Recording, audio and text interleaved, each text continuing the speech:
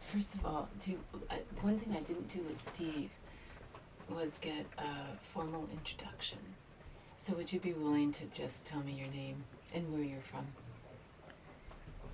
My name is Cheryl Kornberg, and I'm from Berkeley, California, and now residing in Hawaii. And how long have you been sailing on the Gershon II? Since 1997. So that's, let's see, about 8 years. Mm-hmm. On and off. Out of that 8 years, how much time have you spent on the boat? It was chopped up, to be a year at a time, then maybe 6 months at a time, 2 months a year, that kind of year, maybe 3 years. 3 years out of 8. Yeah, but off and on. It's a pretty significant chunk of time. Mm-hmm. Had you ever sailed before 1997? Just a few times, like in Hawaii, once in the Bay Area, places on lakes, in Hobie Cats, and nothing like cruising, crossing major oceans, none of that. So what made you start sailing? Oh, I fell in love. You fell in love? I fell in love with Steve, and I'd always really wanted to sail, I guess, somewhere deep in my subconscious. I wanted to be on the water, and I figured I was in Hawaii, and I thought, here I am surrounded by water, I'm not even on a boat, and I really had a desire to be on a sailboat, and I kind of put it out there, and it happened. What do you mean you put it out there? Oh, I just thought of, what I wanted, and dreamed about, and said, hey, you need to be on a boat. And actually, I had put it in one of my little dream banks I had written about, saying I wanted to sail around the world. And it happened. What do you mean a dream bank? Oh, it was probably one of those emotional exercises. They say, write down all the dreams. Oh, I think it was from one of the books I'd read. And they say, write down all the things that you want in your life. So I just randomly started writing down 100 things I wanted, and one of them was I wanted to go sail around the world. This was years before I met Steve. But was it with Steve that you went and sailed around the world? We haven't sailed around the world, but it's closer than I was before. So where do you sail? Where do you and Steve sail? Well, we sailed from Hawaii down to the Marquesas. That was my very first voyage. 19 days altogether. And I didn't know any better. I didn't know any different. I was like, okay. From the Marquesas over to Tahiti, Tuamotus, up to the Cook Islands, Rarotonga, and those places, over to Tonga. Actually, Vavau in Tonga. From there over to Fiji, and then down to New Zealand. And that was a year's trip. And then we worked and then came back and went from New Zealand back up to Fiji because we loved it. We didn't see enough of the 300 islands that were there. Went over to Vanuatu, which we are right now, and saw quite a bit of it and loved it. Saw some really extraordinary things. From there we went to, I think it was New Caledonia, and from New Caledonia back down to New Zealand. And then another time we came back, sailed from New Zealand, and went back up to New Caledonia for 6 months. Really explored the Loyalty Islands. And then from there went to Australia. I probably have this a little bit out of sequence. I'd have to go back to my journal to give you exact times, but that's where, and then we've gone to Australia, to New Zealand, and back. So we've, South Pacific mainly, because when we leave our boat to work, we have to leave it either in Australia or New Zealand. When you say all together, what does that mean? You're right pointed into the wind, pretty much. Which means what? Oh, well, you're hard on the wind. It's, they can call you smashing the weather if you want. It's not a broad reach where the wind's behind you. It's not downwind where the wind is right behind you. it's right on the nose or just off the nose a little bit, so you can at least sail. But it makes it for you're heeled the whole time. And it's not on the beam. The beam is directly on the side of your boat. So how did you meet Steve? Which came first, the boat or Steve? Which did you find first? Both. Because my friend that I was working with said she had been sailing with these people and she was having such a great time. She goes, "Why don't you come sailing?"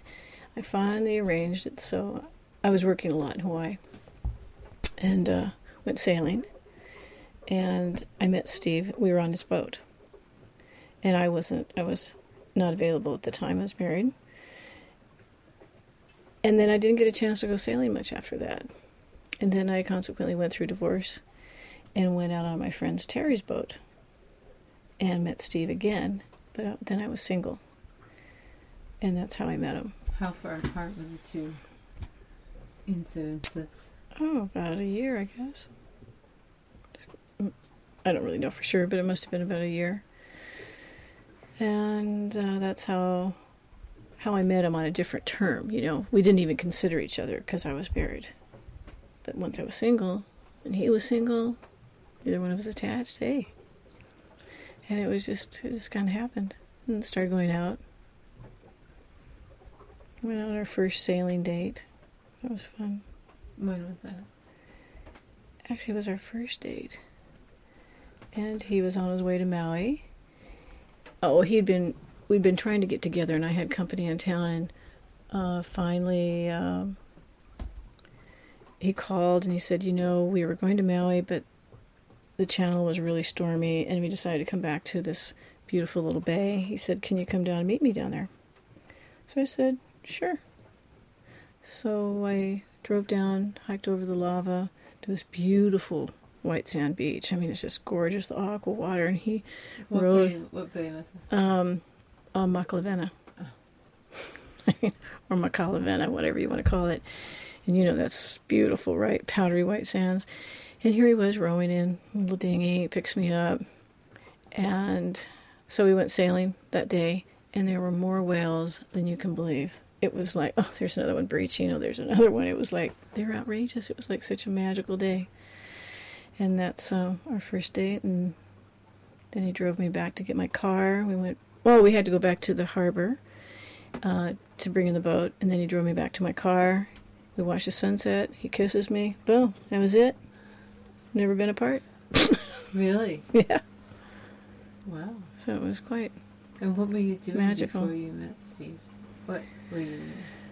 Oh, I was working in the mornings out at the Hilton Hotel doing banquets, and in the afternoons I was doing massages because I had my own little massage business. And this was in Kona? Mm-hmm. And is any of your family in Kona as well? My sister was there for a while, and then she moved back to Nevada. So I'm the only one. They don't like to be living there, of course. Because they miss you. Yeah, but they like Hawaii too. So maybe they will. Again, who knows? So then you and Steve have been together since 97, is that right? Actually, 95. Oh, 95. Yeah, 95. Yep. And you were married before then, for how Mhm. long? 18 years. 18? Mm-hmm. Wow. Yep. I guess it's a big difference from your last. Yeah, that was more of a mountain scene. What do you mean it was more of a mountain scene? That's what you told me before. Oh, it was on a quarter-acre land, about 3,500 feet up in the mountains. You'd have to cross-country ski in and out of the house when the snow was 3 feet deep. So this is not Kona. This is up in the Sierra foothills in California. What was the town? It was out of Twain Harte. Oh, Yeah, Sonora area, up from Modesto, up in the near between Tahoe and Yosemite. But he must have moved with you to Hawaii. Yes. But once you got to Hawaii, it just wasn't working out anymore. anybody to sail. Yeah. So how did you like, I mean, once you got on the boat and you were like sailing, doing your sailing dates, what did you think? I mean... Before we got together, you mean, or? Well, I guess you kind of got together at the same time, right? Mm-hmm. Well, he was living on his boat. Uh-huh. Basically. Uh-huh. Oh, I was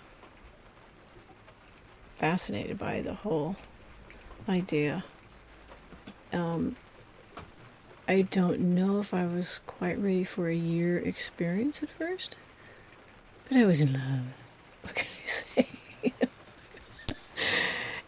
Was the boat... And I think I really liked the whole idea of it.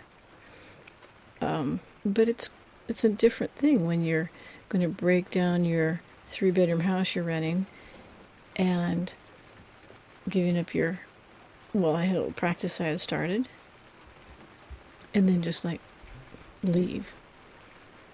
That was a harder thing for me to do, even though I was really ready for the adventure.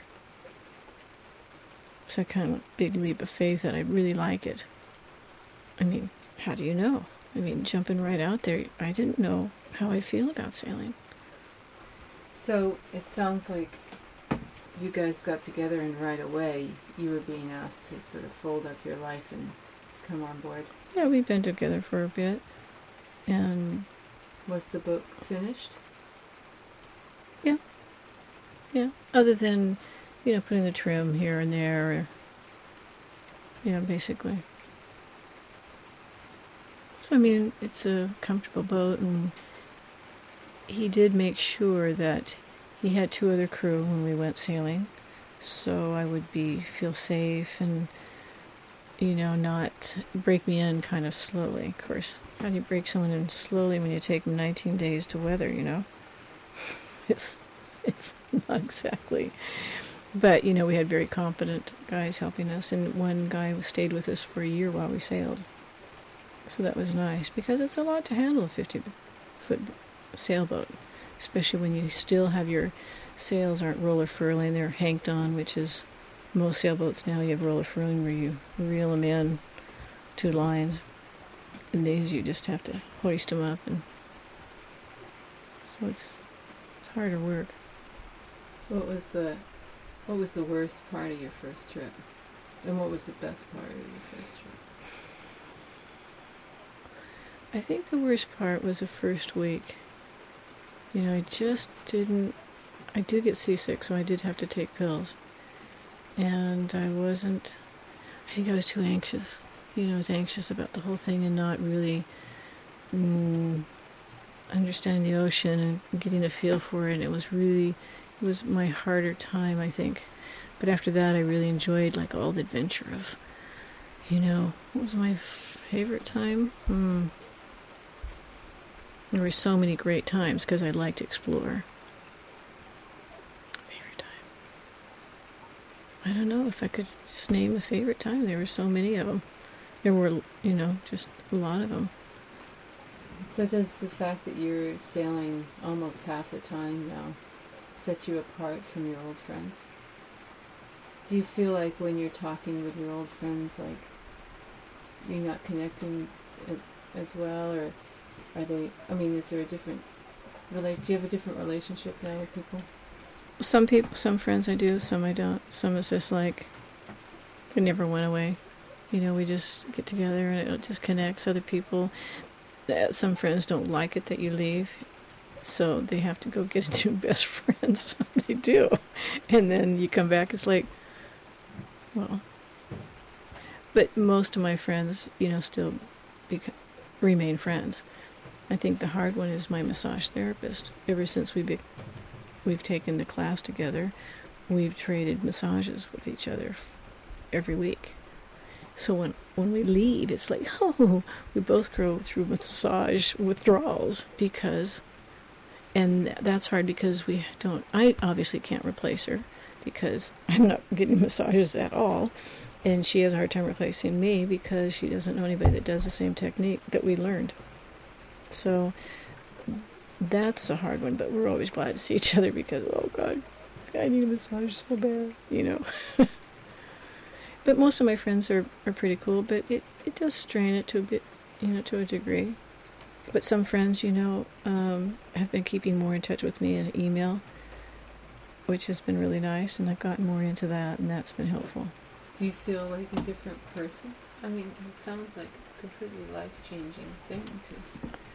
Yes, I do feel different. I feel more confident about my sailing, for sure. And Steve and I have done a little more sailing by ourselves, and that has helped me a lot. We do try to get people to go with us, and friends like to join us on passages, because it makes the watches so much easier. Otherwise, you're like 3 hours on, 3 hours off, 3 hours on, and you do that for days on end. These couples are exhausted. I don't know how they do it. It's really nice to have other people in the boat too. It's fun to share. We both like being able to share the experiences with people as well. But it's, yes, it's different perspective. I was just telling Terry tonight that when I would go into people's homes and I'd see these native looking things up on the shelves, I'd go, wow, I wonder where they got that.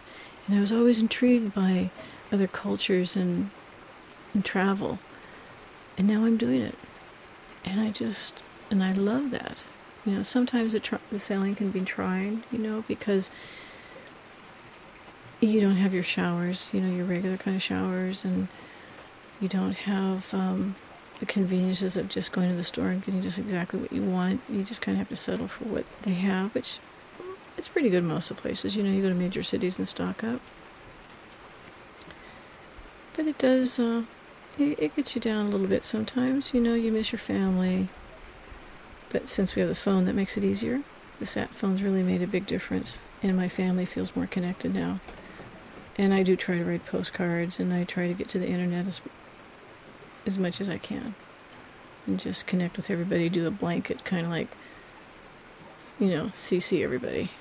Because I go, sorry, I only have so much time. It's costing me $20 an hour to the internet, so I'm only going to do a short one. And then I just kind of do that. So that's how I stay connected. I think friendships are all about staying, you have to put a certain amount of energy into friendships, and I've always found that, and I love it. I love my friends. And if you don't communicate with them, tell them where you are, what you're doing, they don't feel connected either.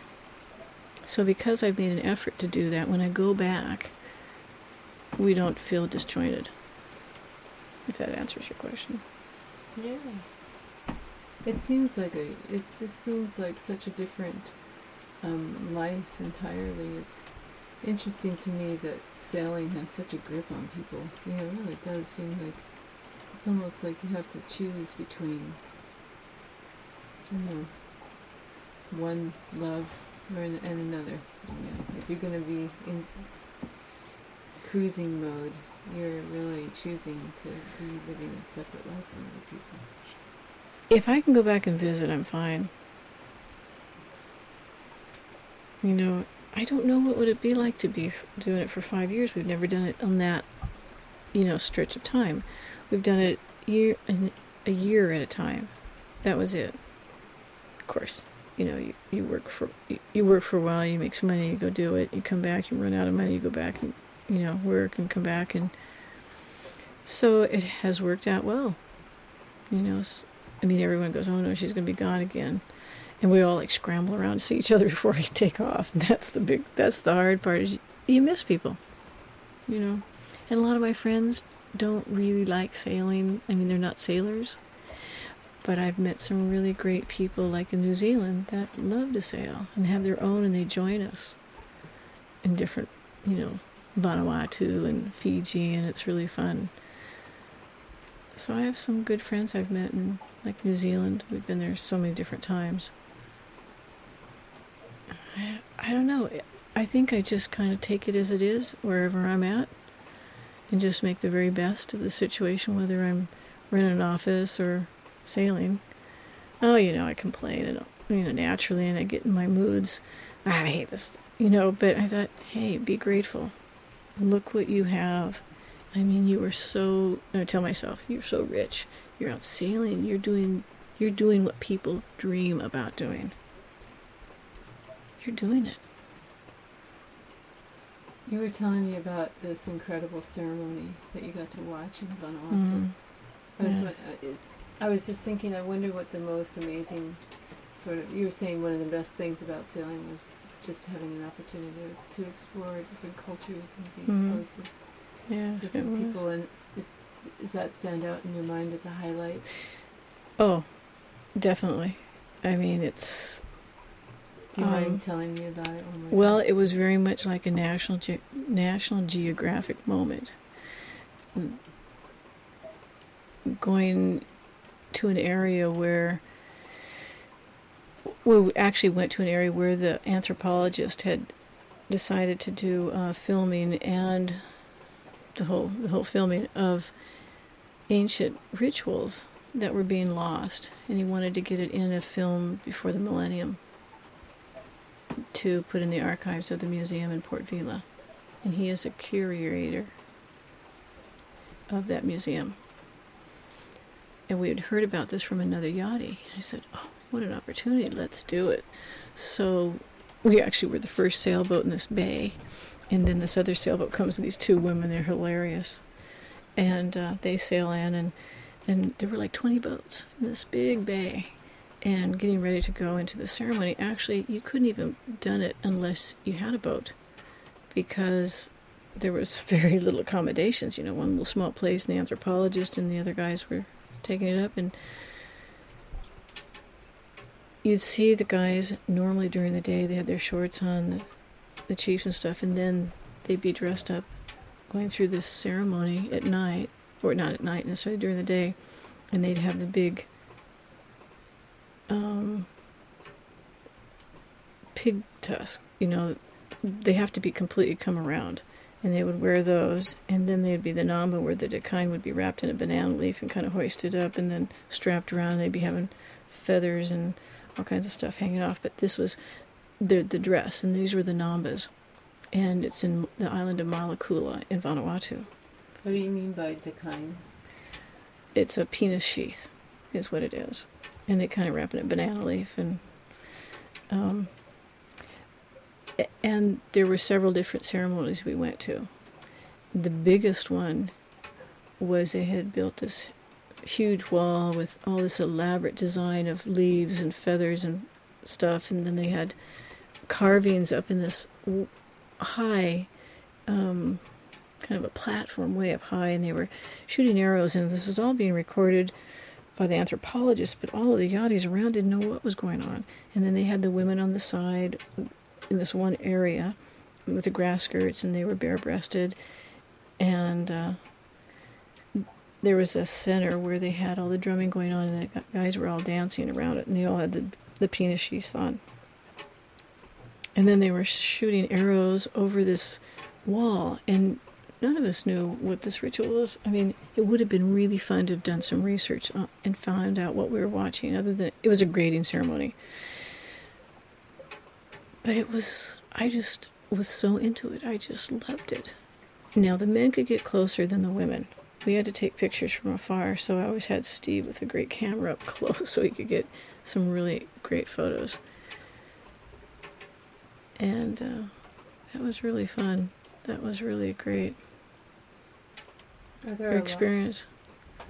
No, go ahead. Are there a lot of... Do you feel like there's a lot of places that you've been able to see only because you've been on a boat that you wouldn't be able to see otherwise? Mm-hmm. People ask me, well, do you love Fiji? I go, I love Fiji. And I realize when I send them to Fiji, they're not going to see it the way I did. They're not going to go to this one place that we went to where there was nobody on this island. It was just yours, basically, for the day until another yacht comes in or something. And they're not going to see that unless they go on some little eco-adventure tour. And I thought, God, what an experience just to be able to go in with your home, in your own bed, with any kind of thing you want to cook on your boat, and just get in the dinghy and go snorkeling to these incredible places where the water is still pristine. And, oh, my highlight this year was when we were in Fiji, is we'd heard about the manta rays. So we're going over to this little pass, we anchor, and get in the dinghy, go out there, and Steve goes, look, there they are. He goes, jump in now. I go, what do you mean to jump in with them? They're huge. They're like, like 5-foot wingspan or 6. They're big. So I jump in, little do I know it's a pass, and I'm like sweeping back, and Steve's like way forward on the dinghy. I go, wait for me. I can't keep up with these guys because it was really strong. So then we just both got in out of the dinghy, hung on to the dinghy, and drifted with these guys, swimming along these manta rays. They were incredible. They were huge. I mean, there was like 15 of them just through this whole pass. It was. I was so into taking photographs that I barely, I couldn't almost, how when you photographing you don't really study it as much. So it'll be fun to see how they come out. And I like doing a lot of underwater photography. It's not that I'm good at it, because I guess you have to have a better camera, but it's fun. I like the underwater. I love to snorkel. It's like a whole other world. How was it joining up with Steve when he'd been doing this for so many years already? Did he have already like all of his sailing buddies and you were kind of the newcomer on this side, or how did Steve always made me feel very inclusive in everything. We were both very in love, and still are. And he says, this is your boat, and they were all great people. I love all our friends now, that were his friends. And they're sailors, and maybe I don't have quite the passion that I know I don't have the passion Steve has for sailing, because I get much too frustrated. The wind changes. I go, excuse me, why are you coming from the other direction? We got to change the sails. It's like, couldn't you just stay one direction, so I don't have to, so I could finish this book or something. I'm not real patient when it comes to changing sails, and then I'll get okay, all right. I forgot where we were going with that. Oh, I was asking you just how it was to be with Steve after he'd been doing this for so long. It just came real natural. It wasn't. I liked all his friends, and we just all got along and just started sailing. And I think I still get, when I get people on board, and I want to make sure everyone's happy, and I'm kind of playing hostess, it creates a certain amount of anxiety before I get it all ready. Like, God, do I have enough food? Do I have enough this, enough that? Or are they going to like this? Or, it's like when someone comes to your house, you want to get it all perfect. And then once they're there, you just kind of relax. It's the same with sailing. You get all provisioned, and you go out and you have a good time. But that's where my anxiety, I think, is just getting stocked up, because you're out there like, what if you don't have baking powder? It's not like you can go to any store and buy it.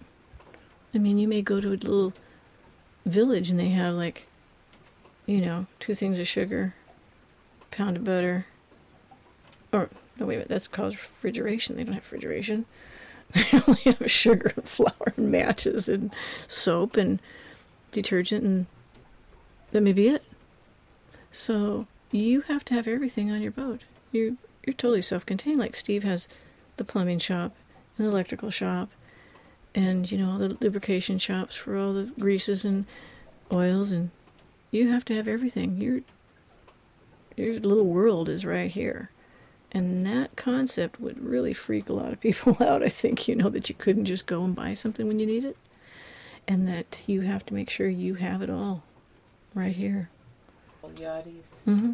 Perceived by the people in the areas where you go. Like at a place, like Fiji, where there's lots of people who arrive on yachts. Are you Mm-hmm. given different treatment anyhow, or? By the locals? Yeah, by the locals, by the people who are in the tourist business. Right? Is there a different set of expectations for you because you're on a boat? Most resorts welcome you. They're pretty cool. They like your business. You come in, you buy dinners. Some of them you yachties, you're so cheapskate, some of them. But there's a lot of yachties that have a lot of money. They're retired and they spend a lot of money.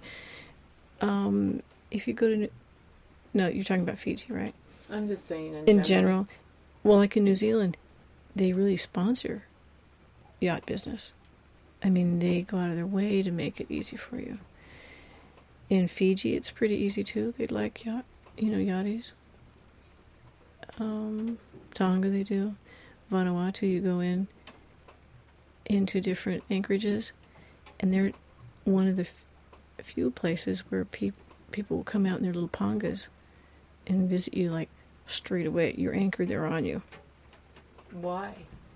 Hi. I mean, you're like opportunity in their bay. So they're going, what do you got to trade? And yachties, the word has gotten out in the cruising guides to not just give gifts, but to trade, because then they start expecting just to get handouts. So they'll ask you if you have t-shirts, and then it's really cool because I'll ask them sometimes what kind of vegetables they might have, and so they'll go and bring me back vegetables the next day, and I'll pay them for it. But there'll be times when I really would get into an anchorage and I was dying to take a shower, and it's a solar shower, and you kind of feel like, well, okay, there's 4 boats around the boat, like I'd really like to say, get out of here, you guys, I want to take a shower. They're just curious. But that's one of the few places I've been so far is Vanuatu, and I think they just like you. It's your big ship coming in or something. It's like opportunity. Like, wonder what they have to trade. I mean, what else are they doing on these little remote places? You're just kind of like, what's that all about? We've taken pictures, like Polaroid pictures, and they loved it. That was the best. And then people would come up and say, wait, I want to go get my best dress on, or let me go get my grandkid, And one guy actually came up to the boat and asked if we'd take a picture of him. I'm sorry, we ran out of film. How Polaroid is, you just use the packs up. That's too bad. I know. How is it amongst the other yachties? I mean, is there like a yacht kind of culture? Does it change from place to place? Yacht culture. Never heard that term before. I'm trying to get a feel of what. Like, for example, do you tend to see kind of the same people over and over again? And do they have their own sort of community, like cliques? How do people on boats deal with each other? Well, let me just give you just a little not history, but just a little concept here. Let's say 1 year, like we started out 1 year, like in the Marquesas. Some people would come over from Mexico to the Marquesas. Some would come, like us, down from Hawaii. And you kind of travel together. When you all converge like that, everyone's heading across the South Pacific. And that's how you keep running into each other, because you'll go down to this bay, and then you'll come over here, and then you'll catch up with them in a couple of weeks over here. And you get together and you do a lot of little cocktails. You don't do dinners so much because everyone only has so much food. So you do like, come over for a cocktail, or bring your own cocktails, because, hey, you guys got any ice over there? Oh, yeah, come on over. I got ice over my place, So everyone has little different things, and everyone's on different financial levels and stuff, and maybe some have kids. But you kind of are on like the coconut run through the islands, and you're either headed to New Zealand or Australia, because you got to put your boat, you got to be in a safe zone somewhere out of the cyclone season, or maybe you could take it up to Fiji if there's some places. But that's kind of how you connect with that year with people.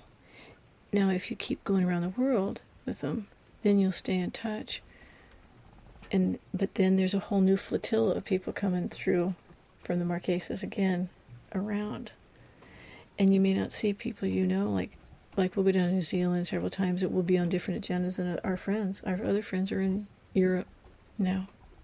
When we stopped in New Zealand, they kept going on to Australia, and then up to Thailand, and then up to Red Sea.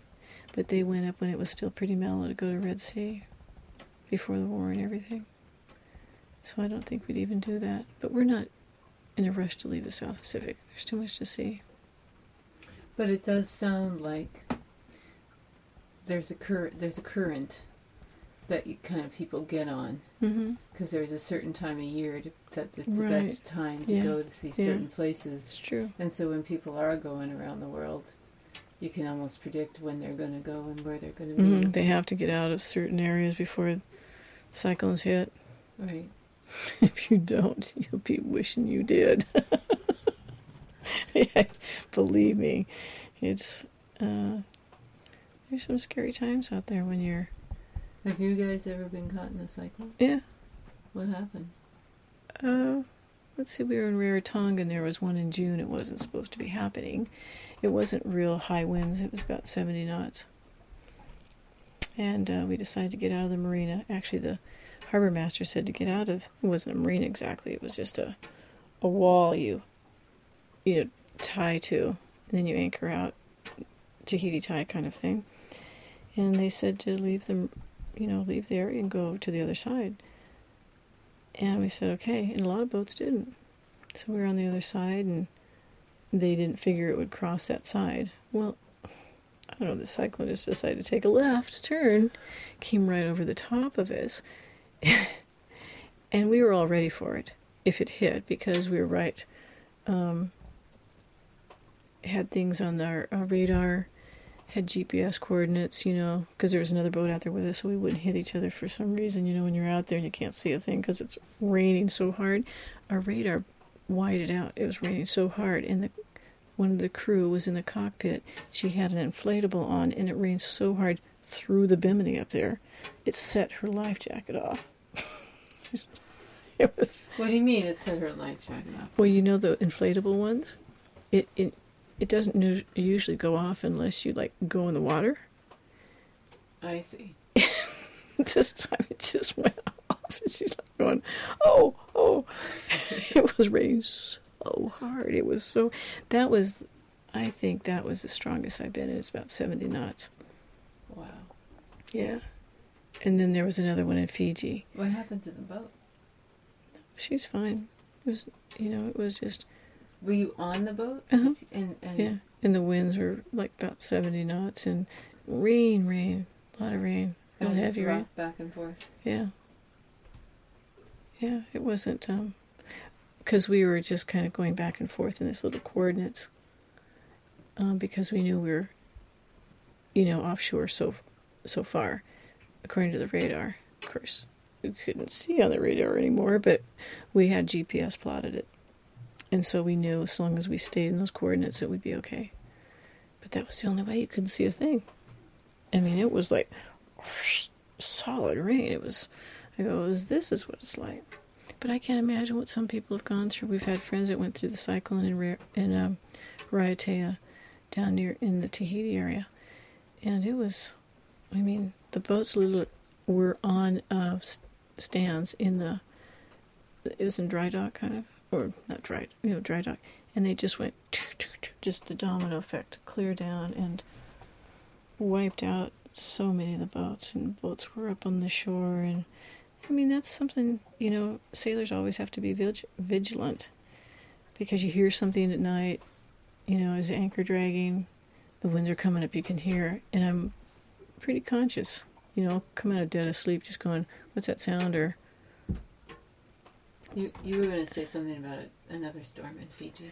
Oh yeah, well, we had to get out of an area. We knew one was coming, a cyclone, and everybody went up the river. We have a deep draft boat, so we have a big keel.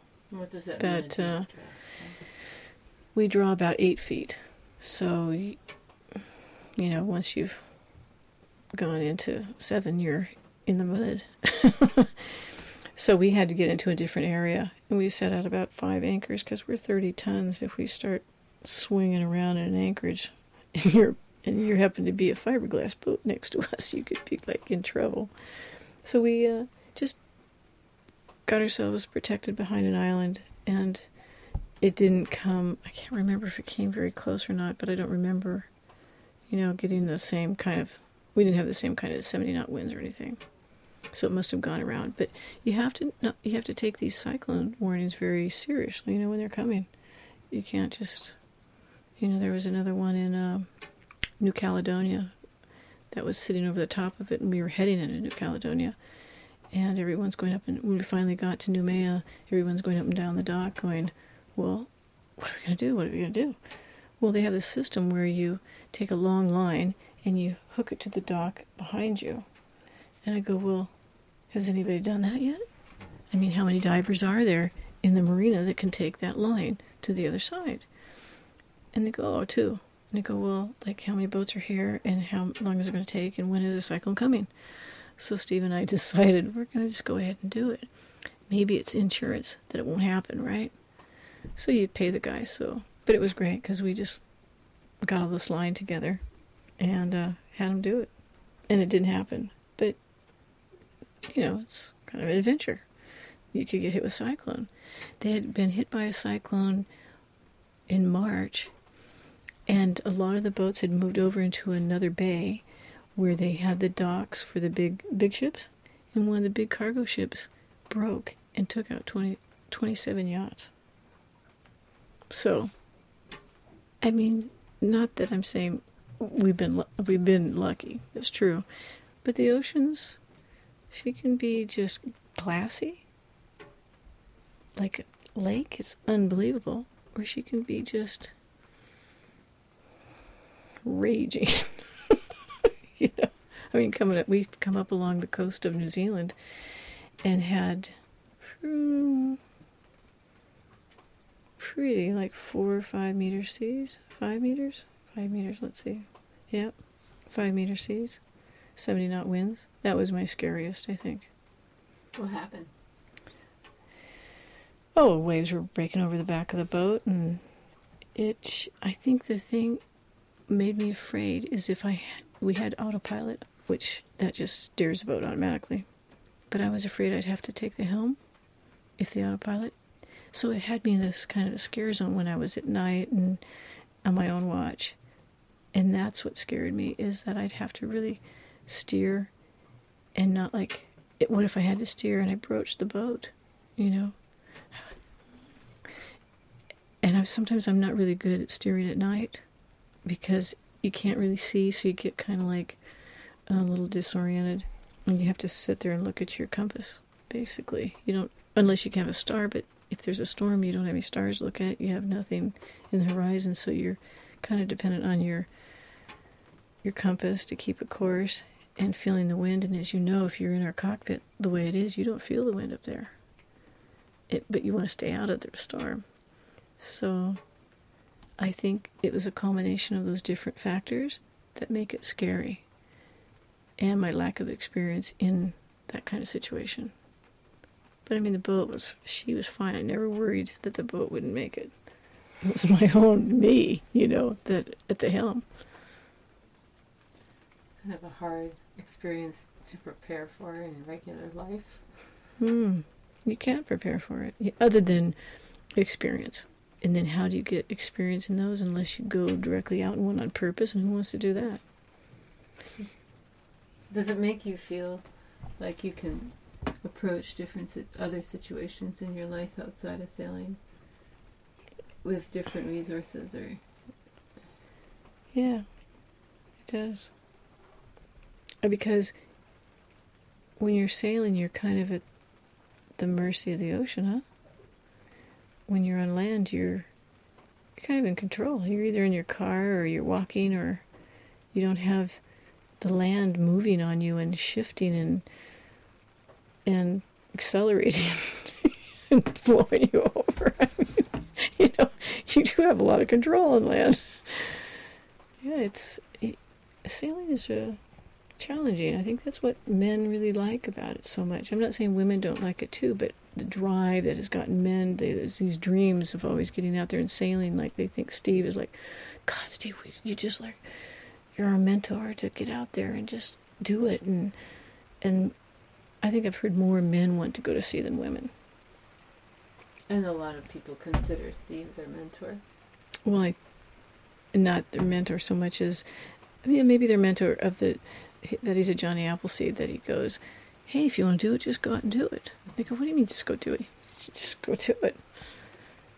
Right. And they admire him because he just does it. Do you imagine that you'll keep sailing like ad infinitum to the end of your days?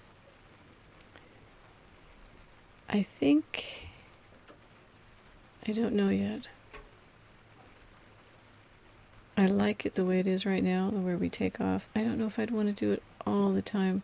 It's like I talked to you before about my dad. You know, my parents are getting older, so I'd like to spend more time. You know, I don't want to be away long periods so much anymore. Could you For a imagine? while. Could you imagine stopping sailing entirely?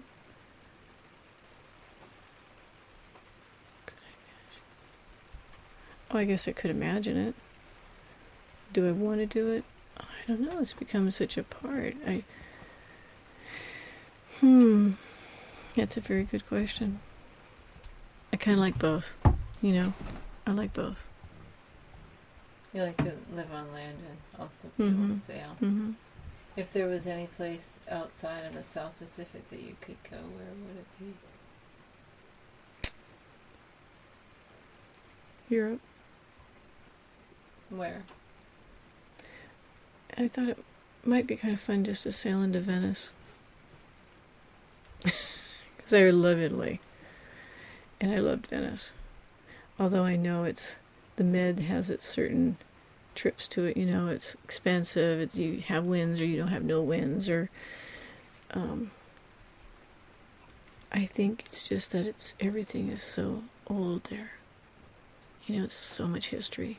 I mean, I love Polynesian. I love the Polynesian group of people because they're friendly and warm, but they don't have architecture. They don't have that kind of history. And I think I really like architecture. I loved Europe when I was there. So, let's see. Maybe, you know, it'd be fun to sail in Greece, maybe. Maybe going to Turkey. I heard Turkey's pretty fun. We have friends in there right now. I guess we could have gone to visit them. See how it was. Now, when you came to get us, where did you come from? I thought you were New Zealanders and you're coming from New Zealand to pick us up. We did come from New Zealand. We sailed it from New Zealand, made a pit stop at Minerva Reef, and then went up to Fiji. Sailed in Fiji for a while, Niusawas, and then off to Vanuatu. And that's where we met you. How long did the total trip take to get here?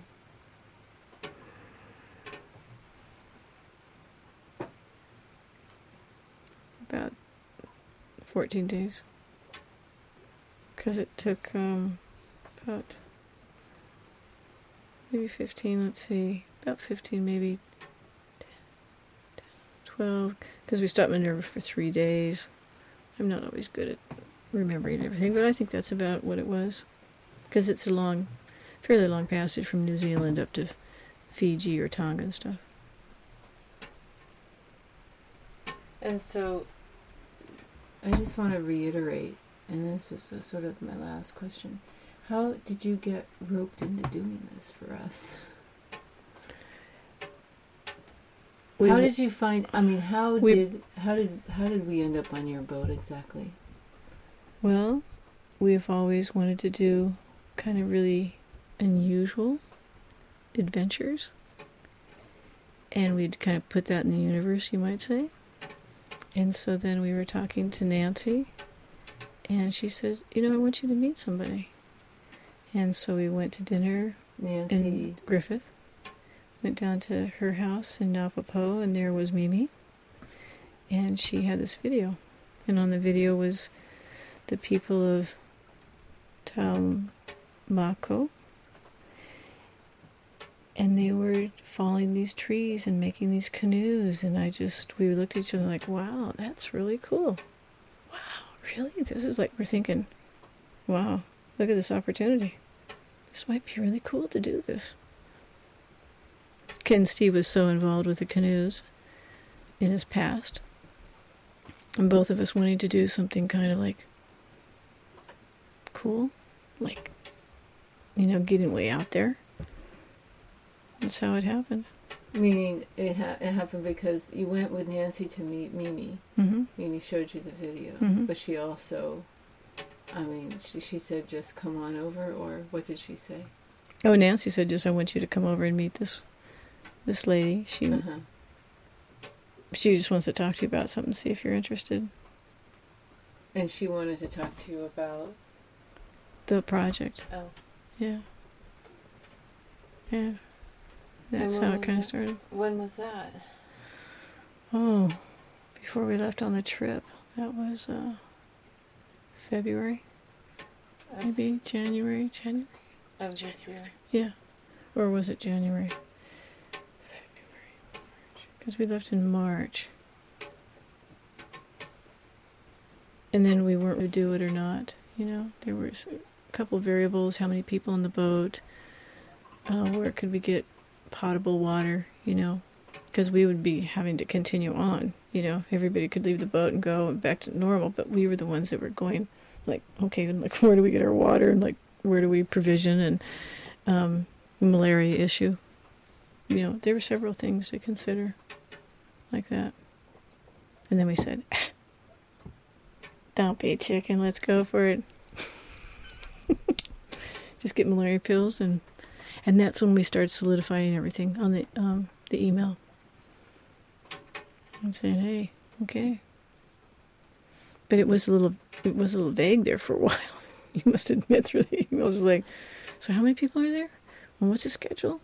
Can we do that? Can we get over there in time? And we knew we'd have to push our trip through Fiji a little faster, and we'd have to, like, kind of, like, do a pit stop in Vanuatu, not even stop, you know. So now, you know, we're doing it. Like a miracle. Oh my God. It happened. And I think we basically asked for it. Don't we all? We definitely did. Mm-hmm. I think we all asked for these adventures in our life. And then they show up and then you go, well, here it is. Do you want to do it? Okay. Here's your life on a silver platter. Are you hungry? Yeah, that's right. Take a bite, you might like it. It's true. Mm-hmm. Well, thank you, Cheryl. You're welcome.